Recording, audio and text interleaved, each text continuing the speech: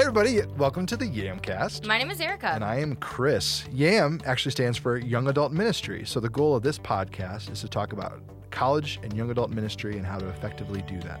Yeah, and the music in our episode is from our lovely friend Brian Nielsen and James DeWall. He just makes us sound so good.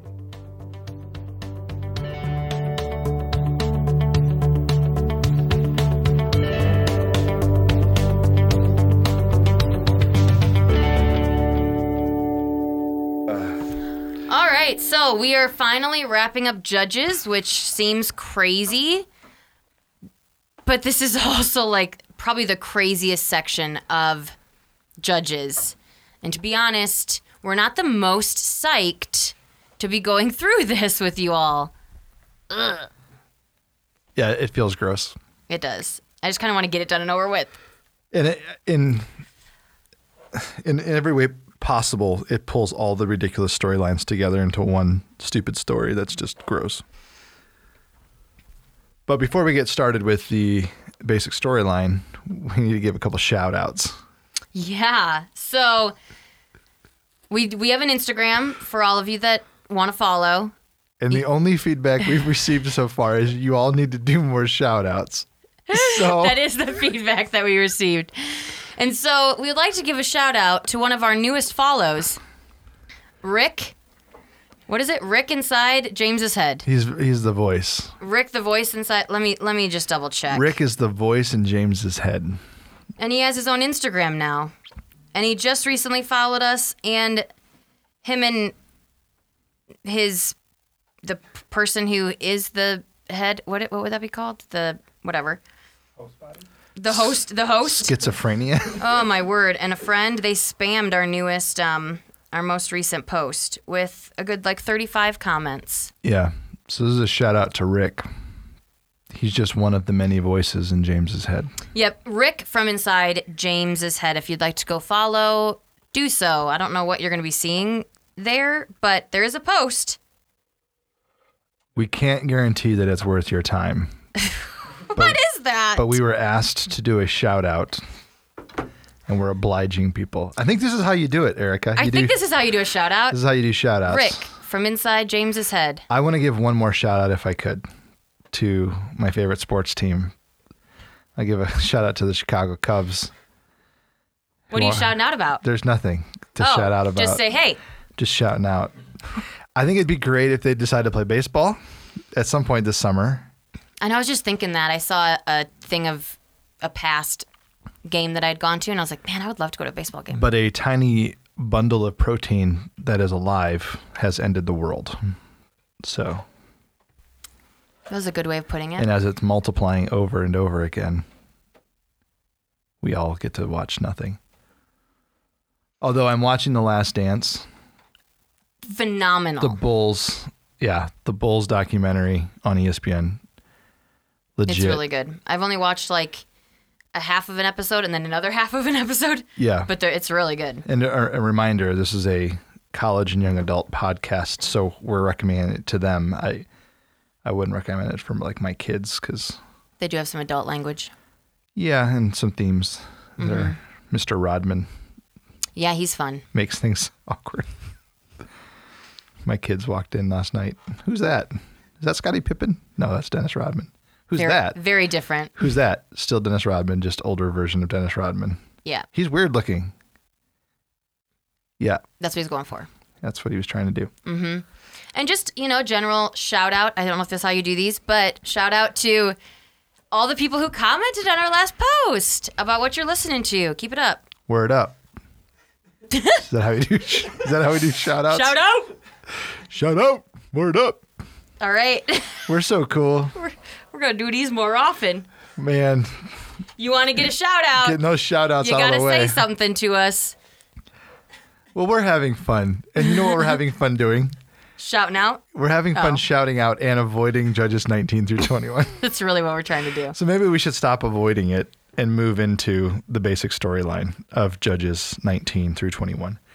So if you're wondering why we've done part of Judges with just a chapter at a time, but here we're putting 3 chapters together, and you might be thinking, why did you do that? Well, if you were to read Judges 19 through 21 And I will warn parents now, if you're listening to this with your child, I don't know that this is the best episode to do that. And if you're like not sure, pause it, go read 19 through 21, decide if you would read that with your child. It's kind of NC-17. Is that what you're saying?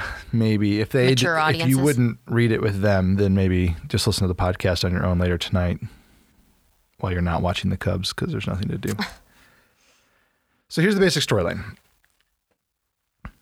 A wandering Levite, which sounds familiar, right? We had that in chapter 18, has a concubine, which means a partner who will never be married to you. But every other relational aspect of the relationship is allowed to happen, but she will never be given the rights of being married to you. So, like an ancient friends with benefits? Continual for the lifetime. And it's just like agreed upon too. So it's not, she has signed can up. never get awkward, can never be weird. She has signed up to be with you. Mm-hmm. It's like she is being taken almost. care of by you. And she is taking care of you, if you catch the drift. However, she's never going to have the rights of a wife, which is sad on its own. And something happens between these two people. She goes home to live with her father-in-law, or his father-in-law, in Bethlehem. So he goes down to find her. He finds her. The father-in-law's super excited about the son-in-law coming to get the daughter. And so they hang out for 3 days. On the 4th day, he gets up to leave, and the father-in-law says, no, why don't you stay for another day with us? So they do. They eat and they drink till late in the night, and they go to bed. On the 5th day, he wakes up to leave, and the father-in-law says, no, stay with me again. And this time, he does leave, but it's not until after a day full of drinking and partying again and eating. So when they leave the town of Bethlehem, they head past a city that eventually is going to be called Jerusalem. And we've mentioned that back in Judges 1. So remember, like, there's a lot of storylines that are going to get pulled together here. They walk past where the Jebusites live, and they choose not to stay in the Jebusite city, partly because they're nervous about living with non-Israelites. That's at least part of what's going on here. So they choose an Israelite city to be safe. Now, if you were going to, the deeper dive is going to be fairly short, so I'm going to add a little more to the storyline here because there's some things that are important for us to notice. If you were to go back to Genesis, and we talked about Lot and his daughters weeks ago, because the Edomites and the Moabites both come from an incestuous relationship. If you go back to that story, Lot is living in a land that is not Israelite, and the things that the men want to do with the angels is inappropriate. So they choose not to stay in the Jebusite city, but they go on to the Israelite city called Gibeah, and you're supposed to be safe there. Yes. But in Gibeah, the men come to the door, and this is a city in the tribe of Benjamin. So if you look at the map that we've provided, you'll see the tribe of Benjamin, where it's at. And Gibeah is one of the towns there, or cities there. The men of Gibeah want to have their way with this Levite, this wandering Levite. So the old man that he's staying with says, well, I have daughters in here, and he has a concubine, so why don't we just give those to you? And the men outside don't want that, but basically they eventually take the offer and take a concubine. And they ravage her all night long. And if you think I'm making that up, you can go read the story. And they ravage her so brutally that in the morning she has no strength, and she's crawling back to the house trying to get back to this man who's supposed to take care of her. She gets all the way to the door and she dies. So the Levite, who is obviously a caring individual, throws her on the back of a donkey because he realizes she's dead, and he just chucks her on the donkey or whatever. They start riding away. And when they ride away, he gets to where he's going, and he then cuts her into pieces, 12 of them specifically, and sends a piece of his concubine to each of the 12 tribes of Israel. Like you can't make this up. But I mean, this is just so nasty and terrible. So the Israelites, of course, are like, nothing like this has ever happened. This is terrible.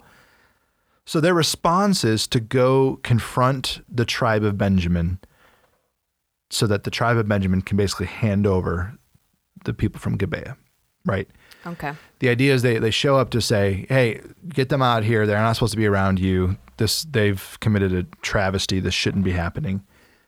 And the tribe of Benjamin basically says, no, we're not going to do that. So the tribe of Benjamin gets together all their weapons, and the Israelites get together all their weapons, and they build this massive 2 armies. I mean, we're talking 400,000, 300,000 men on each side here. And they start to fight because why not, right? And so we've had all these like little hints. That's how we solve problems. We've had all these hints of civil wars. Remember, the Ephraimites have been like just a disaster multiple times, and right, there's just been weirdness in a whole book of Judges.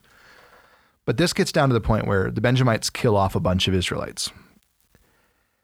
So the Israelites keep going back, and it says that they consult God, and God says, go up and get them. But it's a weird thing because you're not sure what that means. You're not sure who's talking to God or how this is done. You know, are they just like painting a picture and they're like, oh, we're going to win because the picture says we're going to win and it's the Lord. And like, there's a lot of weirdness here. We don't know. Like some have read this story with me before and they've been like, well, the Lord's telling them to go up and it doesn't happen. Well, who determined that? And how does that's a detail out of the story that's not there for us that we're supposed to, I think about and go, I wonder who's hearing the voice of God, because up to this point in the whole book, God hasn't spoken very much because people are way far removed from him. I mean, it can also be a consequence. I think it is. You know? Yeah, and I think that's exactly what's happening there is that the Lord is so far removed from the people that whatever they're listening to, it might be the Lord speaking, but it might not be. I mean, there's an uncertainty there. So they finally go up to battle again, and this time they lay in wait to destroy the Benjamites by laying a trap in the town of Gibeah. So the Benjamites leave Gibeah to go fight, and as they're fighting, they start chasing the people down, and the trap is set. So they go into Gibeah, they destroy Gibeah while the Benjamites are all running around doing their thing, and then they just slaughter almost the whole tribe of Benjamin. I mean, there are no women, children are killed. And part of the travesty of Judges chapter 20, which is where we're at in the story now, is if you go back and read Judges 1, which we started with weeks and weeks and weeks ago, the Israelites did not do their job to clear out the land. The most effective battle strategy they have in the book of Judges to accomplish the works of what God would want is this battle right here. But they're destroying one of the tribes of Israel. It's just the fact that these are the 2 bookends, you know, chapter 1 is I didn't accomplish the task. Chapter 20, we accomplished the task, but we basically destroyed one of the tribes of Israel. Mm-hmm. It should make us weep. Like it should make us just feel terrible about the whole thing. So they destroy the tribe and then they make a vow. We're not going to give anybody anything. This is over. You know, the tribe of Benjamin is basically going to be destroyed and we're not going to give them any of our daughters, blah, blah, blah, blah, blah, blah, blah. But then in chapter 20 to 21, they start looking around. They're like, oh, but the tribe of Benjamin doesn't have any daughters. They have no one to marry. Oh, we basically have destroyed the tribe. What are we going to do? But they've made an oath, which sounds familiar, does not, right? I mean, we have Jephthah, we have these other oaths that have been made to the Lord that are just ridiculous. So because they've made an oath to the Lord that they're not going to give their daughters away, they choose to keep their oath and find a shady way to get, you know, the Benjamites' wives. So what they do is they have this festival where they have all their daughters dancing around a fire, which is a weird, like we have no idea what festival this is. It could be a festival similar to what was practiced with Jephthah's daughter, now that remember, because it said that the Israelites do this all the time where they celebrate. So it could be that, we're just not totally sure, but it wouldn't surprise me in the least if this is like all of those storylines pulling together here. So there's all these young women dancing around, celebrating this festival, whatever it is. And they have the Benjamites lie in wait, and then they basically run up and pick off women and go marry them and have a bunch of babies. And that's how the book of Judges ends. Yeah, and I was just looking at the end, and it's like, oh, and if their fathers and brothers complain, just kind of tell them, oh, well, Just like basically say to them, grant them graciously to us, because we did not take for each man of them his wife in battle. Neither did you give them to them, else you would now be guilty. So it's like you'd be guilty because you gave them. Since we just took them, you're good. Because you didn't actually go against like the oath or whatever. It's a very sneaky way of actually. And what is the last verse? Well, and before you hit that, because we're going to totally do that in just a second, but before we get to that verse, let me just point out here really quickly. If the book of Judges, and specifically this part of it, if it just makes you feel icky and you go, where is God in any of this? That's part of what we're supposed to feel. Like the basic storyline to the book of Judges ends with just the worst of the worst. Like one way to look at it, if you've watched Breaking Bad, or if you're familiar with the idea of the show, in Breaking Bad, they took a character that you kind of liked in the first episode, and they spent multiple seasons breaking him down so that by the end of it, he was the person you wanted to die the most. And the book of Judges starts with us thinking, oh man, this is so great. Look what God has done. He's given the people their land. Like it's finally happening. All that's been promised for all these chapters before is finally going down. And Judges ends with us feeling like the Israelites are the grossest, sickest group of people in the whole land. I don't like this at all. Where is God in this? What's happening? And that's exactly how you're supposed to feel. And you're supposed to feel that way because the last verse is, in those days there was no king in Israel. Everyone did what was right in his own eyes. It's mad. It's bad. It's bad. It's bad.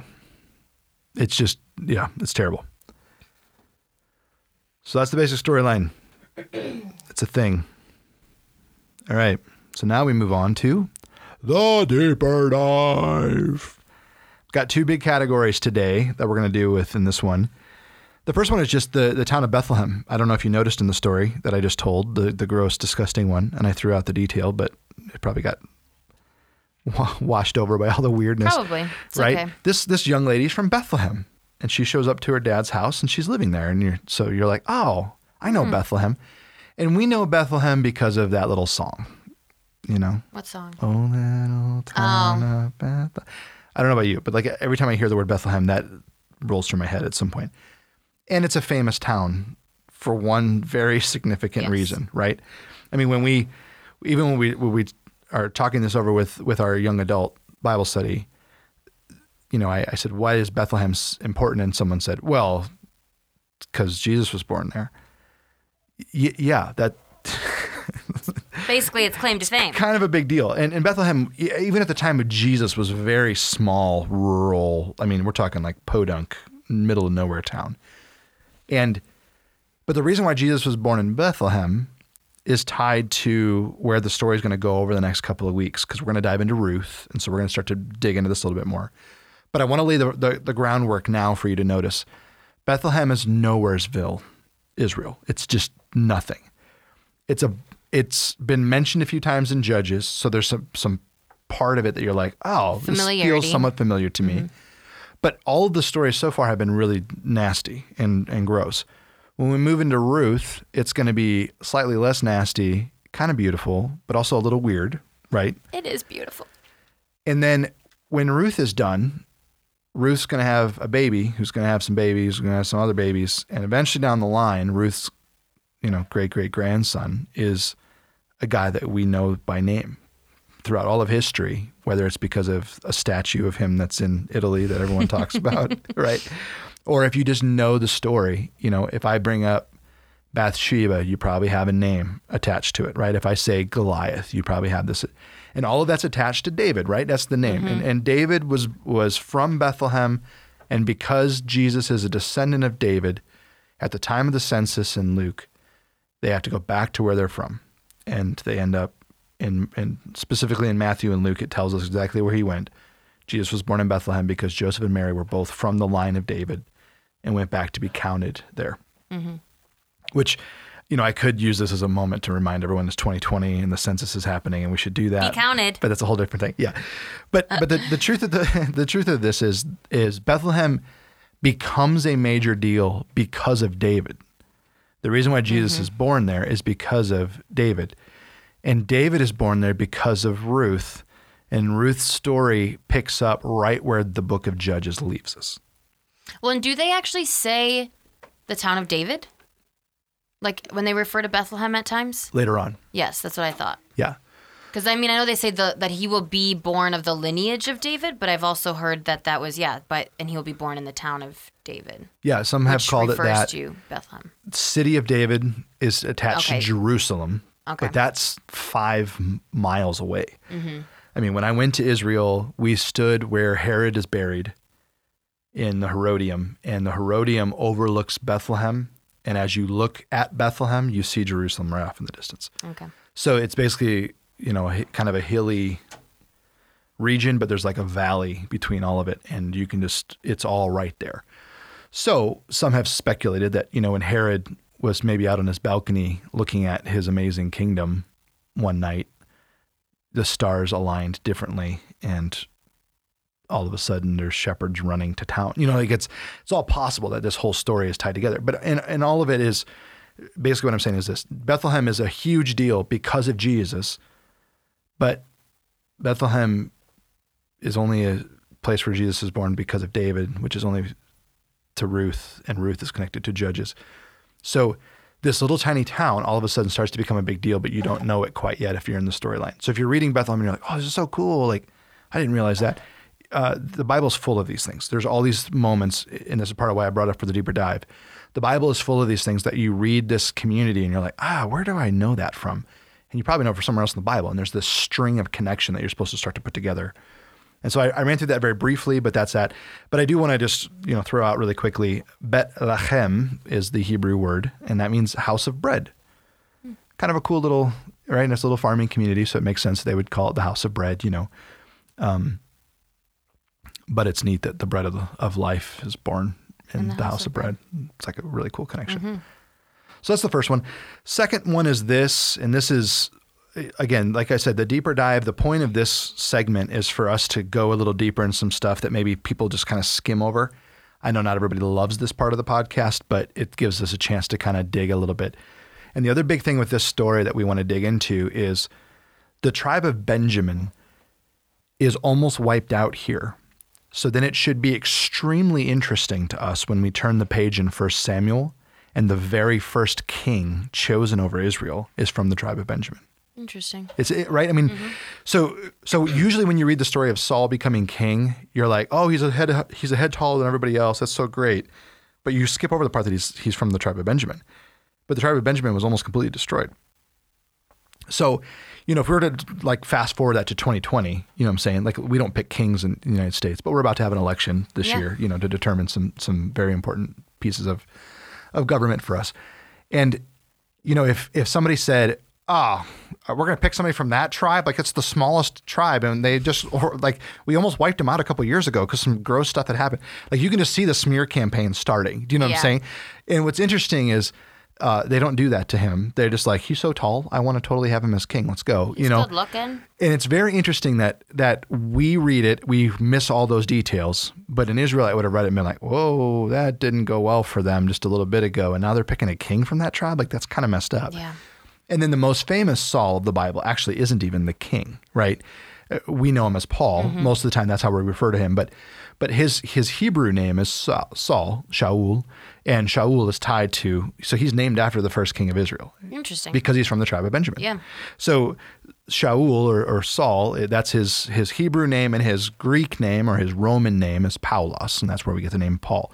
He went by both his whole life. There was never a point where he suddenly shifted. The reason why people have sort of sensed a shift is because he's in the Hebrew world in the beginning of the book of Acts, but by the end of the book of Acts, he's Paul, because he's dealing with Gentiles all the time. And so he's using the name that would actually apply to them. If you went around to Rome and you're like, my name is Shaul, they'd be like, Jew, and they'd like throw you out. But if you're like, my name is Paulos, they're like, oh, you have a Roman name. You are very important. Like, even though I can tell you're Jewish, you're Roman. Because he's both. And he was. He had Roman citizenship. Yeah. So his family had actually, whether it was his dad or his grandpa, whoever, and this is totally down the road, but they had enough money to basically buy citizenship And the Roman people gave them a name, Paulos. Which is a big deal. Yeah, huge. And Paul then is born into a Roman family. So he's born a citizen, which is a huge deal in the book of Acts. But all that to say, Paul's a big deal. He's the most famous Benjamite in the whole Bible. But his Hebrew name is named after the king, right? Because why wouldn't you name your kid after a king? Because it's a huge thing. So just a couple little things I wanted to throw out there and kind of let people see, some of the connections between Bethlehem and Benjamin and this end of the story. We're going to do a whole Judges recap episode after this, and you'll get a chance to kind of dig into more of the details. But there's not a lot more going on here for the deeper dive that I want to touch on because it's just so nasty. And not sure I want to go any deeper, to be honest. Yeah, like we're not going to have like a carving station and talk about how to cut something into 12 parts and send them. Stop it. That's wrong. I shouldn't say that. Carving. That reminds me of like a buffet. Stop it. Here's your vegetables and here's your carving station. Welcome to Golden Corral.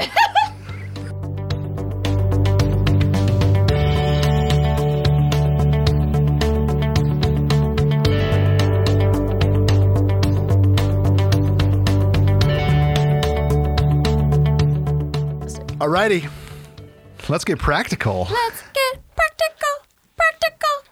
All right, what do we got? So, as we've seen throughout this entire book, when we get far from God and his plan and his purpose, we begin doing things that we never thought we would ever do.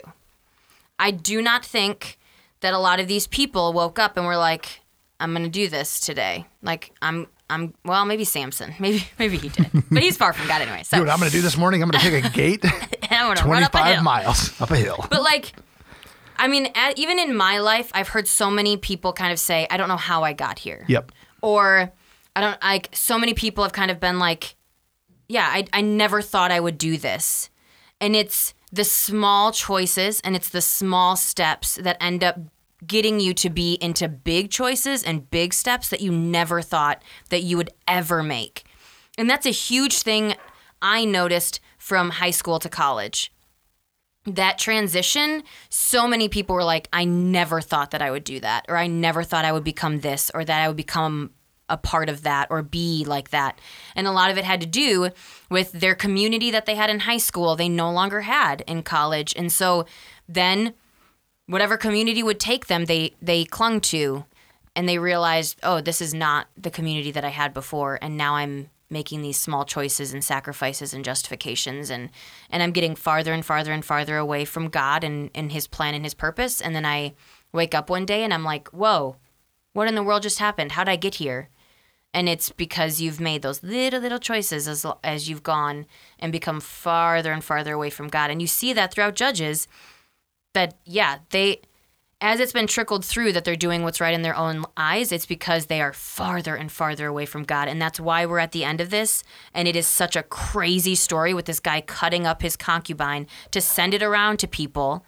Like, that's like something you watch on Criminal Minds. Like, that's because that's not normal. If we saw this in the very beginning, I think we would be a little bit more shocked.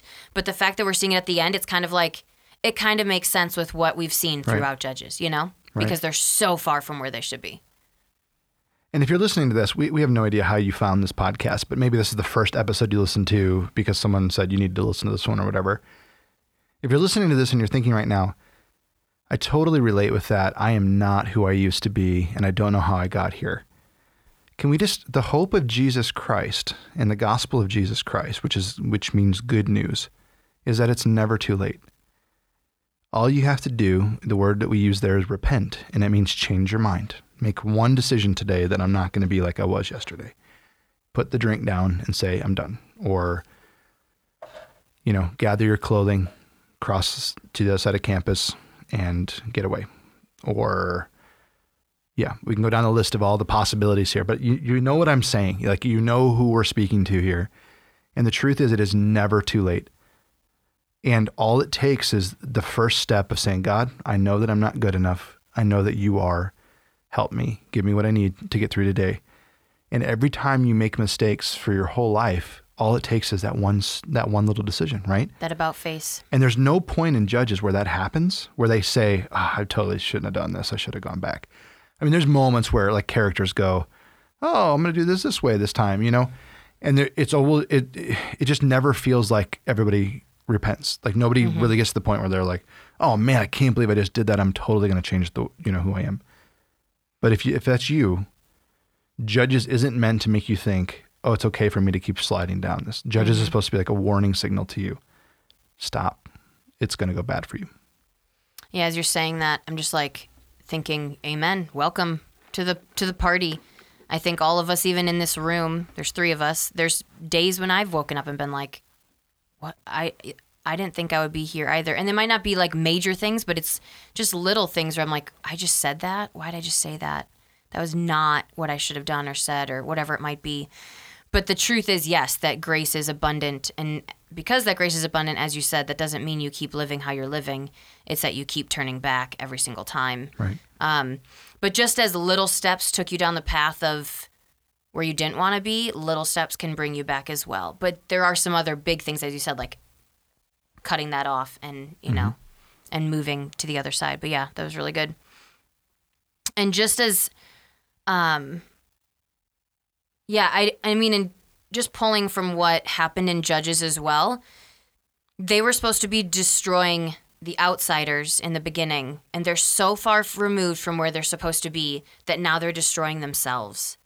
And I think that's what happens with us too when we get so far from where we're supposed to be, is that we start destroying ourselves rather than, I shouldn't say outsiders, but you know what I mean, rather than destroying the things that are in our way, we end up destroying ourselves. Yeah, and the church can do that sometimes, right? I mean, the church is we're not at war with the outside, but we are in the midst of a war, and we're supposed to be sharing the good news with the outside. And sometimes what ends up happening, instead of dealing with what we're supposed to be dealing with, we turn inward and start tearing each other apart. True. So you read Judges and you're like, oh, that's gross. And then we've probably all been a part of a unhealthy church situation at some point where we're like, this is bad. Yeah. Like we're tearing ourselves apart. This is messed up. And so before we start throwing stones about that, Judges being so messed up, that's kind of what we do. And maybe we shouldn't. Yeah. I mean, that's something that I've learned throughout the Bible, reading it as well, is instead of passing major judgment on these people, kind of realizing that, as Solomon says in Ecclesiastes, like nothing is new under the sun, and we do this too, we are very guilty of it as well. Kind of going along the same lines, whenever you're kind of feeling, and we kind of talked about this, like if you're feeling icky, like you're supposed to feel icky, right? Like that's kind of what you were talking about. Because, and like wondering where God is and that God isn't there. That's why it feels icky. And that's kind of what I was thinking about too with life. That when you're feeling icky about something in life, that's probably because God is not there. Or that's probably because you're supposed to feel icky because God is not there.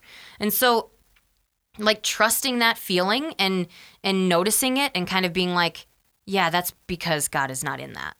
God is not about that. Yeah. Yeah, and what's crazy is the Bible is full of imagery like this. I stand at the door at knock. I want to get in there. I want to do stuff. One of the sermon series that we did recently, I just said, Jesus is a terrible dinner guest. Because you invite him in and he rearranges all the furniture of your life and starts to totally change who you are. And so every single time in my life where I felt icky, which is a great word to describe there, it's an area that I've closed the door on letting God do what he wants to do with it. I haven't let him transform that part of my life. And it's using my own stubbornness, my own pride, or whatever the issues are that I'm dealing with. So I'm not saying that God is not capable of going there. And that's not what you're saying either. It's not that God can't do it. But for whatever reason, the God of the universe, and this is crazy to me, he does not go to places that he's not invited. And there are moments where he pushes down the doors. And, I've heard of friends who woke up one day and were like, I'm done drinking. And it just overwhelmed them. And they didn't invite God in, but God just overwhelmed them. And that's what needed to happen for them. But there's a lot of us, I think every one of us has parts of our heart that we've locked off away from the Lord. And he might go after it someday, but he's not in the business of pushing in and doing what we don't want him to do, which is a weird thing. And I'm not saying he can't. For just whatever reason, he doesn't do that a lot. So we kind of got to let him in. Well, yeah, I think that's the total point of it. He says he stands at the door and knocks, but like you have to open the door. Mm-hmm. Like that's one thing that I've noticed with that scripture is like you actually have to invite him in. And he's like, and then we're going to eat and we're going to have, a meal together. But it's like, but you actually have to do something, by not physically open the door, but you know what I mean? Like actually doing something. And even just in general with life, if you're feeling icky with something that you hear, or if you're feeling uneasy about, that could be a good indicator that God is not in that. Like that is not about what he is going to be about. And kind of noticing that too, and kind of being like, oh, that's sin, that's missing the mark. That is not what's going to bring me life and value and what's going to spur me on to good works. So. And like in that situation where that verse happens in Revelation, he's actually speaking to a church that he's going to deal with harshly. So even if they open the door, they're not going to like him coming in. Well, we usually don't, to be honest. But I think we sometimes think that that's what that story is saying. You know what I'm saying? Is we're like, gonna have a meal. Oh, we're going to invite Jesus in and everything's going to go great. Like what's happening in that passage is actually, I'm at the door, I'm knocking. Are you letting me in so I can rearrange? I'm going to fix everything. It's going to be painful. You're not going to like it, but it's going to be better for everyone if you let me do it. Otherwise, you're going to get snuffed out. Bye. You know what I'm saying? And yeah. we always think of it as like Jesus at the door knocked, like he's smiling with like a bread basket that he brought over. He might. I'm not saying he's not smiling, but every time that I let Jesus in, it doesn't go the way I think it's going to go. Oh, yeah. No, it does not. And it always hurts me way more than I think it's going to. And I'm always way better off, even for the pain, than I ever thought I could be. Oh, yes. Yeah. And that's what we're both saying. Yes. But that's the point, is when you're feeling icky, it's because he's not there. Invite him in. It's going to hurt. It's going to hurt a lot. It's not going to be the funnest thing you've ever gone through, but it'll be worth it. I promise you. Mm-hmm. Yeah. And thinking of that, too, it's almost like sitting down with a good therapist in some ways. Like they poke you and they prod you and they get you to think of things in a different way, and they get you to deal with behaviors and habits that have been built up for years that you never even realized were like maybe unhealthy. Because going to therapy is not always pleasant either, but it is extremely beneficial. And I feel like that's a way that God gets us to kind of bring us back around. But that's kind of what I think of. You come in and you're like, this ain't gonna be great, but I know it's worth it. And it's kind of, that's why we open the door. Like it might not feel fantastic, but I know it's worth it. And the last piece of Let's Get Practical, probably the most helpful advice you can give anybody is? Let's just not cut people, okay? Okay. Let's just not. Great idea. Keep the knives for food. Don't eat them either, because that's not okay either. Cannibalism is frowned upon in most cultures. That just reminds me of Charlie and the Chocolate Factory. That got weird in a good way. But he's like, everything in this room is eatable. Edible.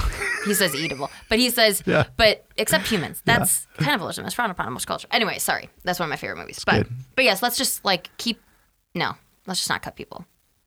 Practical. You're welcome. All right. Well, keeping with the theme of the show, oh, little numbers of Enneagram, I wonder which one is mine. I love it. You That's didn't see fantastic. that coming. It's not even close to Christmas, but I did not see it coming. All right, what do we got today? So we don't have people necessarily to talk about today, but I don't want to do the Levite and his concubine. No, they're forced.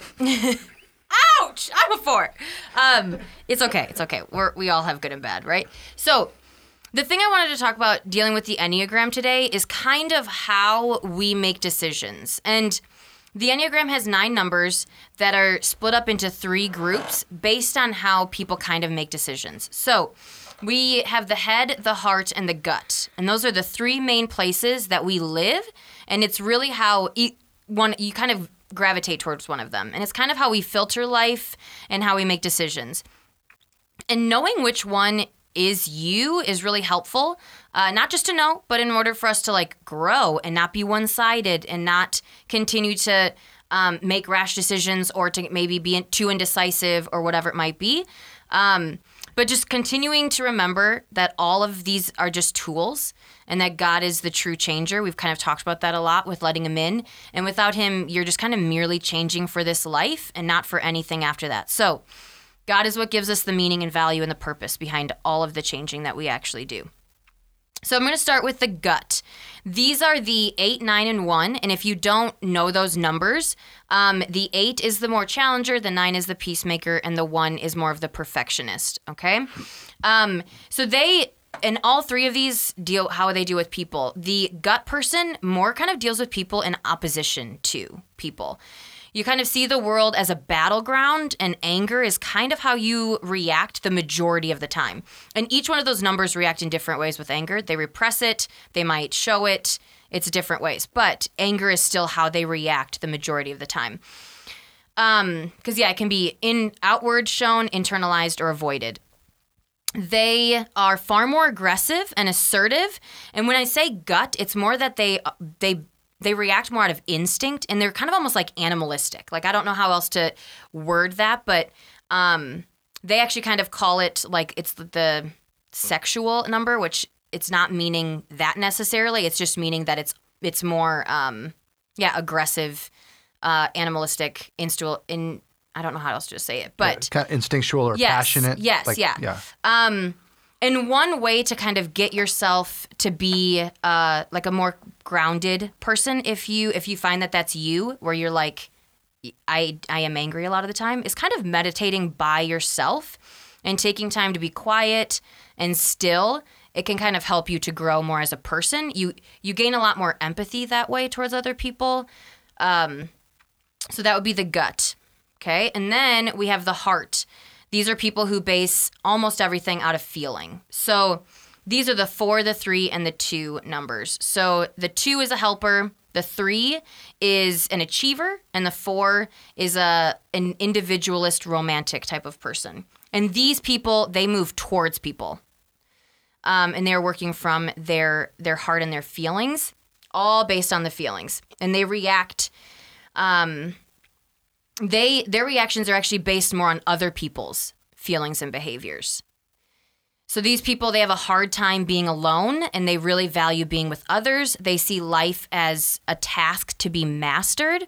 They're far more concerned with prestige and image than the other two, the gut and the head.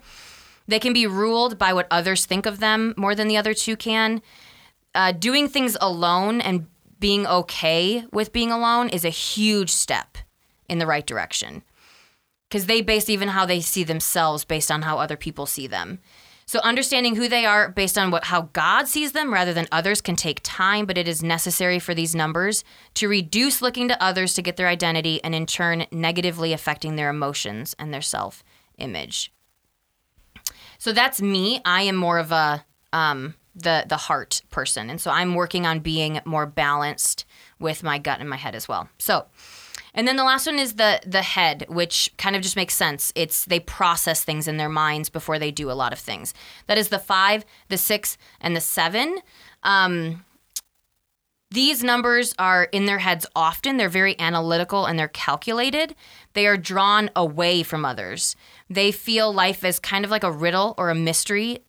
They act only after thinking things over. And they can be seen as kind of taking a step back from people to assess before they actually move forward.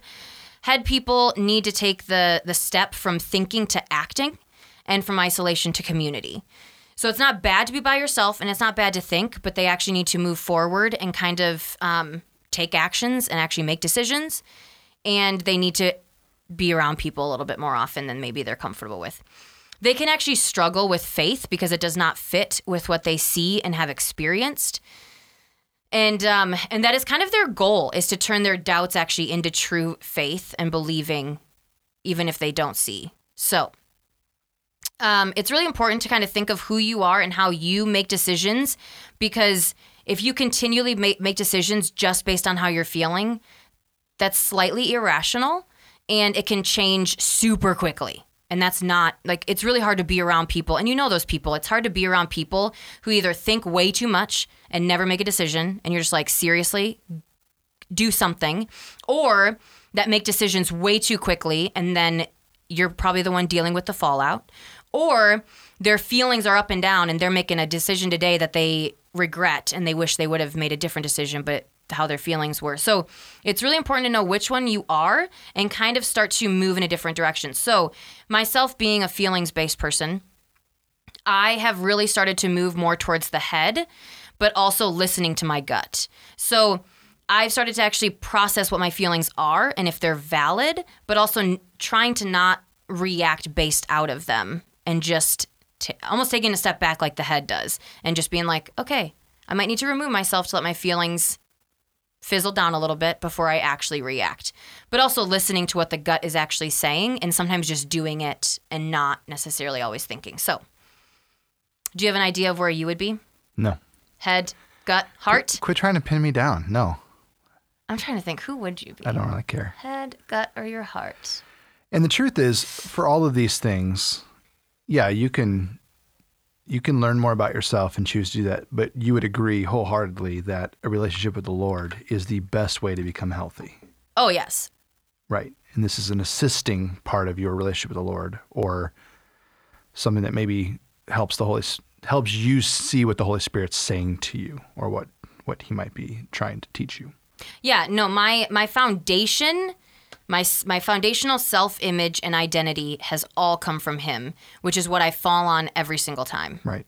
So it makes this stuff, I allow myself far more grace because of it, and the negative self-talk is less because of it.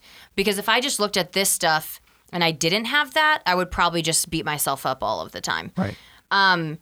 But this, I think, has helped me get it's just helped make sense of some of it a little bit more. And then I'm like, oh, so that's what that is, kind of a thing. Rather than, this is not my be-all, end-all. This is how I base my life. It's just more so, oh, other people think that way too. Like, that's good. Like, because I used to think I was kind of crazy. So it's just helped make sense a little bit more of it. Doesn't always necessarily change it, but it just makes sense of it. Whereas God actually is the one that kind of changes it, if that makes sense. Cool. No, it's good. All right, we're almost done with Judges. One more Judges episode, and then on to Ruth. Ruth. I'm excited for Ruth. It's going to be great. It's the glimmer of hope that we needed. Hey, thank you so much for listening to the Yamcast. You can check us out at yamcast.podbean.com or on any other podcasting apps like iTunes. We would love it if you'd leave us a review that is any number between 4.5 and 5 stars. If you have any questions that you'd like us to answer here on the podcast, you can email us at yamcastpod@gmail.com. That is yamcastpod@gmail.com. If you would like more information about us, you can check us out at parkhillschurch.com or on the App Store with the Park Hills Church app. We are also on Instagram, so give us a follow at the Yamcast.